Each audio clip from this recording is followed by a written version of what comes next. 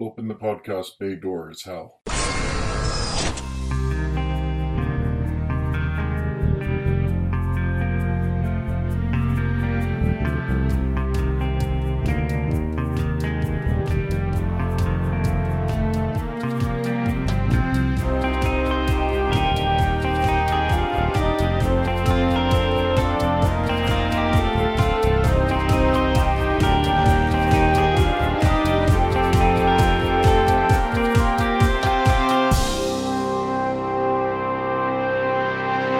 Hello everyone, and welcome to a very special episode of Welcome to Geektown, available as a podcast as normal or on YouTube. I'm your host, Kurt Onstead, and I was invited by Jenny the Geek and Gwendolyn J. Stone to contribute to this special DC Defined series. When asked to participate and come up with the one story or moment that defined DC for me, the choice was simple. Although I grew up on a steady diet of The Adventures of Superman and the Batman TV show, in syndication, I'm not that old, as well as watching Super Friends on Saturday morning, when I got into comics, it was through Marvel and not DC. I bought the Death and Return of Superman, because if you were buying comics at all at that point, you pretty much had to. But it wasn't until a few months later that I really started branching out to check out the rest of the DC universe. And thus for me, the return of Barry Allen is DC defined. Again, being interested in superheroes from a young age, I knew The Flash a little from the Super Friends cartoon, as well as the CBS series starring John Wesley Shipp in the early 90s. And from basically geek osmosis, I knew that while the live-action Flash I had met was Barry Allen, that character had died in the comics during the epic Crisis on Infinite Earth storyline, and that the current comic book Flash was Wally West. If you need a primer on Crisis and some of the other DC reboots, check out episode 1 of my podcast, available in any podcast aggregator as well as on YouTube. So when I saw the upcoming Flash storyline was called The Return of Barry Allen, my curiosity was piqued.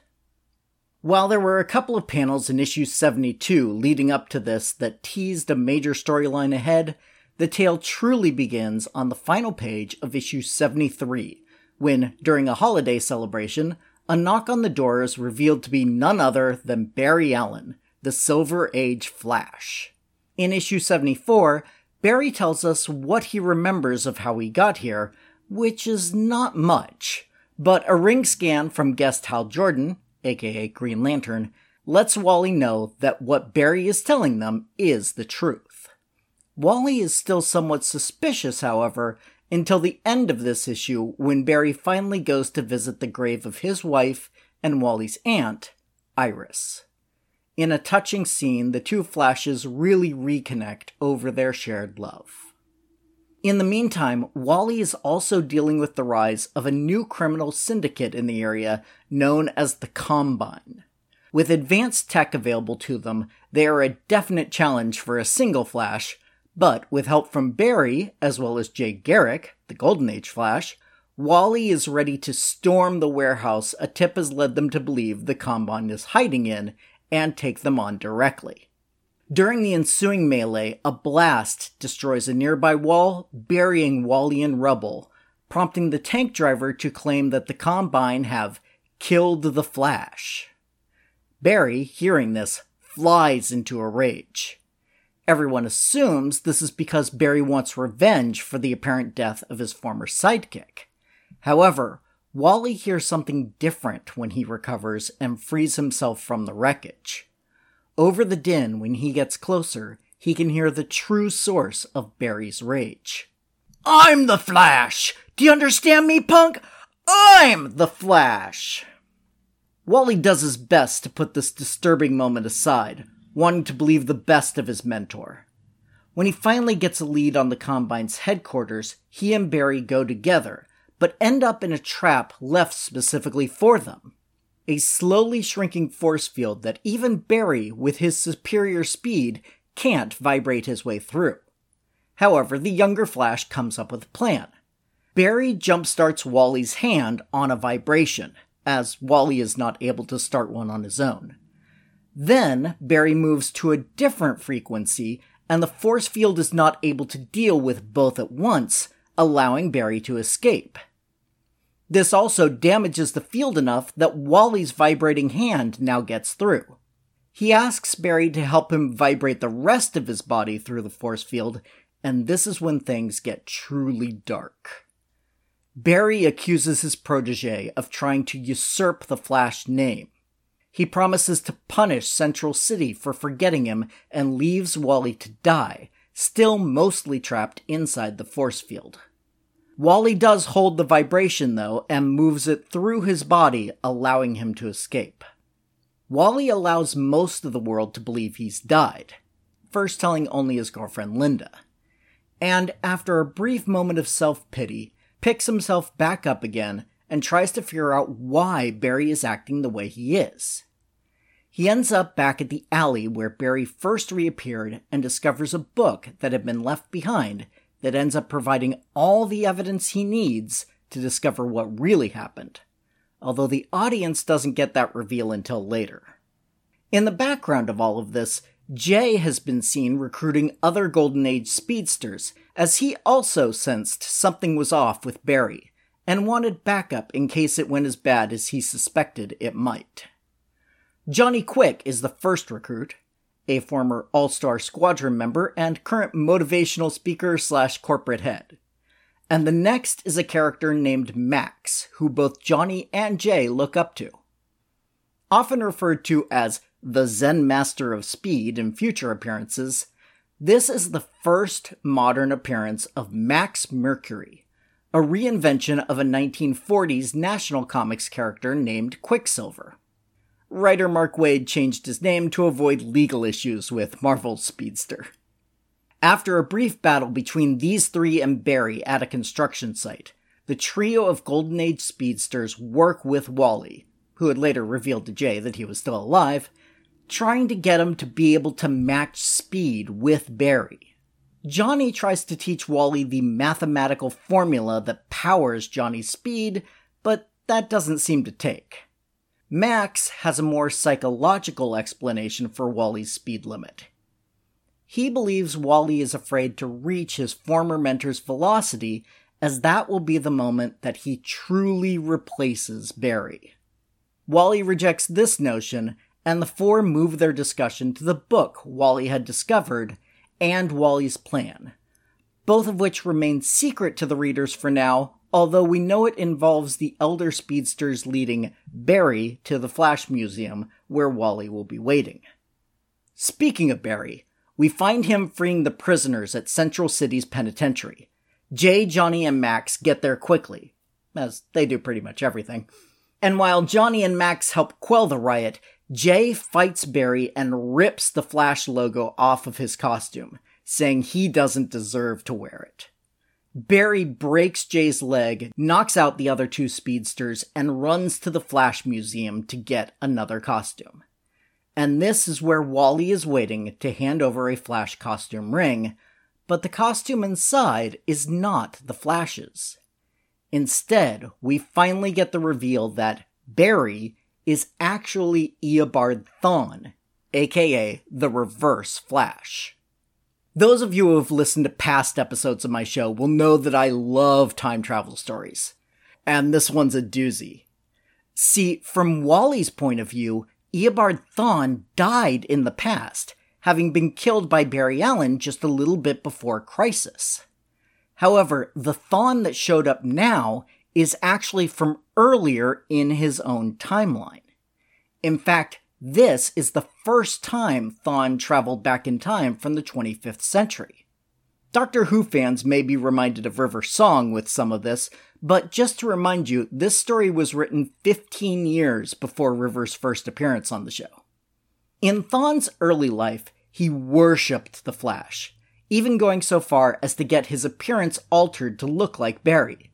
And when he found the cosmic treadmill in an antique store, he took the time travel device, then experimented on himself in order to gain the same speed powers as Barry, so he could use it to travel back in time and meet his idol. However, the cosmic treadmill, after years of neglect, was not as precise as it once was, so Thawne instead arrived after Barry's death. Deciding to visit the Flash Museum, he discovered a fact that had been lost to history, which is that he was Barry's hated enemy, the Reverse Flash, and was slated to die sometime in his future at the hands of his former idol. This, in addition to the rattling journey through time, broke Thawne, and he lost himself in a fantasy that he himself was Barry Allen. And that delusion was so deep that Thawne believed it himself enough to fool Green Lantern's ring earlier in the story. Flash and Reverse Flash fight for a little, but Thawne still has a giant advantage in speed, so he's winning easily when the cavalry show up in the form of Max Mercury, Johnny Quick, and Green Lantern. Thawne soon ducks out of the 4-on-1 fight, but not before bragging about taking out Jay. Cut to the hospital, where Jay is convalescing, assuring everyone that thanks to his speed healing, he'll be back up and running in no time, despite his wife, who is also a doctor, saying he may never run again. Wally and the rest discuss what they can do in order to send Thawne back to his own time, which they know he must if the timeline is to be preserved. However, their discussion is interrupted by the TV, where Wally's girlfriend Linda is interviewing the mayor, when Reverse Flash shows up, kills the mayor on camera, then threatens Linda's life. Wally races off to rescue her, and the two speedsters resume their fight. Again, with Thawne so much faster than Wally, it's very one-sided, until Thawne makes his biggest mistake, saying, "Once you're out of my way, I really will make this city forget Barry Allen. From now on, when they remember the Flash, they'll remember me," right before running off again. Wally realizes that yes, fear of replacing Barry has been holding him back. But, as afraid as he is of replacing Barry, he's even more afraid of letting Thawne do it. His mental blocks fall, and suddenly it's a fair fight, as Wally gets the full speed back he had as a youth. They trade blows back and forth, and at first an unlucky slip in the rain makes it look like Wally's down for the count. But a single stroke of lightning strikes between the two men, which is implied to have come from the real Barry, and gives Wally the chance to get back up and to turn the tide. He slaps Thawne around a little while, then gets on the cosmic treadmill, threatening to terrorize the Reverse Flash the same way Thawne has done to him. As he runs on the treadmill and seems to disappear, Thawne assumes he traveled through time and runs on the treadmill after him. Thawne goes back to where he came from. As it turns out, Wally had set the treadmill to 2460, the same year the Reverse Flash had come from, then jumped off and hid so quickly as to seem to disappear to even Thawne's eyes. The heroes congratulate themselves on a job well done, and that's nearly the end, with just a brief epilogue of Wally and Linda walking around town, with Wally's narration running over it, where we learn that Jay is recovering, Johnny went back to his corporation, and Max is out there somewhere. And we finally get the full reveal of the book that provided the truth about Thawne. It's the life story of the Flash, a biography written about Barry Allen soon in Wally's future by Iris West Allen, Barry's wife and Wally's aunt, who is currently believed to be dead, having been killed by Thawne himself in the past. Knowing that his aunt is returning to him somehow, Wally is in a hopeful place. But while Max skimmed through the book and told Wally that there's some interesting tidbits about Wally's own future, Wally and Linda tossed the book into the river unread, letting the future write itself. So, what makes this story so important as to be DC defined? Granted, for me, it's the story that really got me into the DC Comics universe. But I think it's important in a more universal way for two reasons. Number one, this is the first story where it's implied that there is a single source of power for all of the DC Universe's speedsters.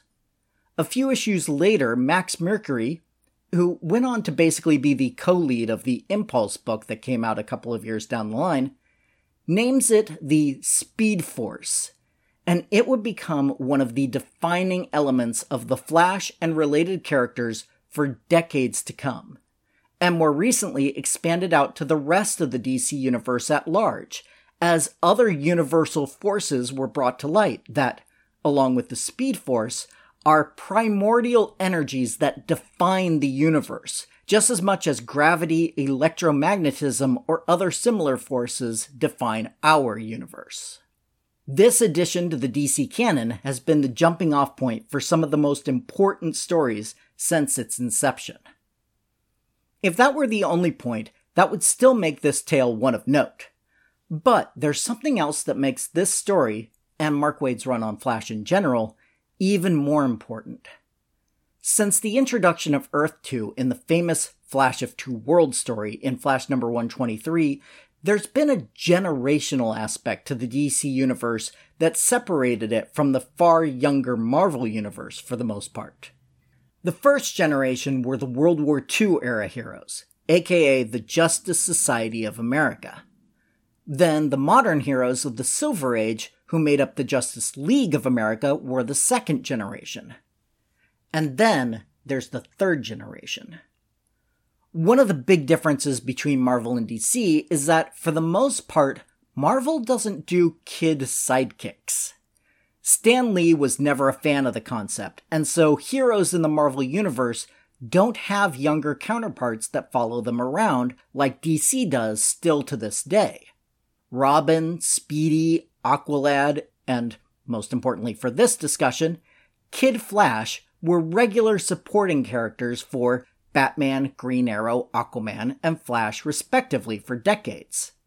Now, as the comic book reading audience grew older over the years, the sidekicks started to grow up as well, and some of them graduated to new roles that were less tied to their mentors. Robin became Nightwing, Speedy became Arsenal, Aqualad became Tempest. But in the aftermath of Crisis on Infinite Earths, Wally was the first of the kid sidekicks to actually take on the mantle of the hero that inspired and trained them. And this change stuck for years, with no sign that it would revert back. In the comics, Wally was the Flash. However, for the first few years, Wally wasn't all that likable. He was a womanizer, irresponsible with money, and generally had a chip on his shoulder. However, when Mark Waid took over, a lot of this changed. Wally, despite being an adult for years in the comics, finally grew up. And although he had worn the costume since 1986, this 1992 story is where Wally truly accepts that Barry is gone for good and that he is now the Flash. And with that mental block out of the way, Wally becomes a better person and a better hero. This story truly defined Wally West, who quickly became my favorite DC superhero. For all of these reasons and more, the return of Barry Allen is DC defined. Now, if anything I've talked about this episode inspired a question from you, or you just want to comment on the show in general, I'd be happy to hear from you. Feel free to send any and all comments and questions via email to welcome2geektown, all spelled out, @gmail.com. Or you can go to the website, welcome2, the number 2 in this case, geektown.com, and click the Submit a Question link if you'd prefer to remain anonymous. Other contact options include facebook.com/welcome-to-geektown or Twitter @geektownpodcast. Also, if you'd like to support the show directly, come join the Patreon at patreon.com/welcome-to-geektown for just $1 per month to get access to full scripts of the shows, outtakes, and a monthly shoutout. You can also help the show grow by subscribing and giving a 5-star review over on Apple Podcasts to join the Geektown City Council, which helps other people find the show so we can all tell them, welcome to Geektown, population, us. Welcome to Geektown is written, narrated, edited, and produced by me, Kurt Onstead. Theme music is by Aaron Levitz, logo art by Archie Santana. All other sound clips are the copyrighted material of their respective owners, and no infringement is intended, falling under fair use.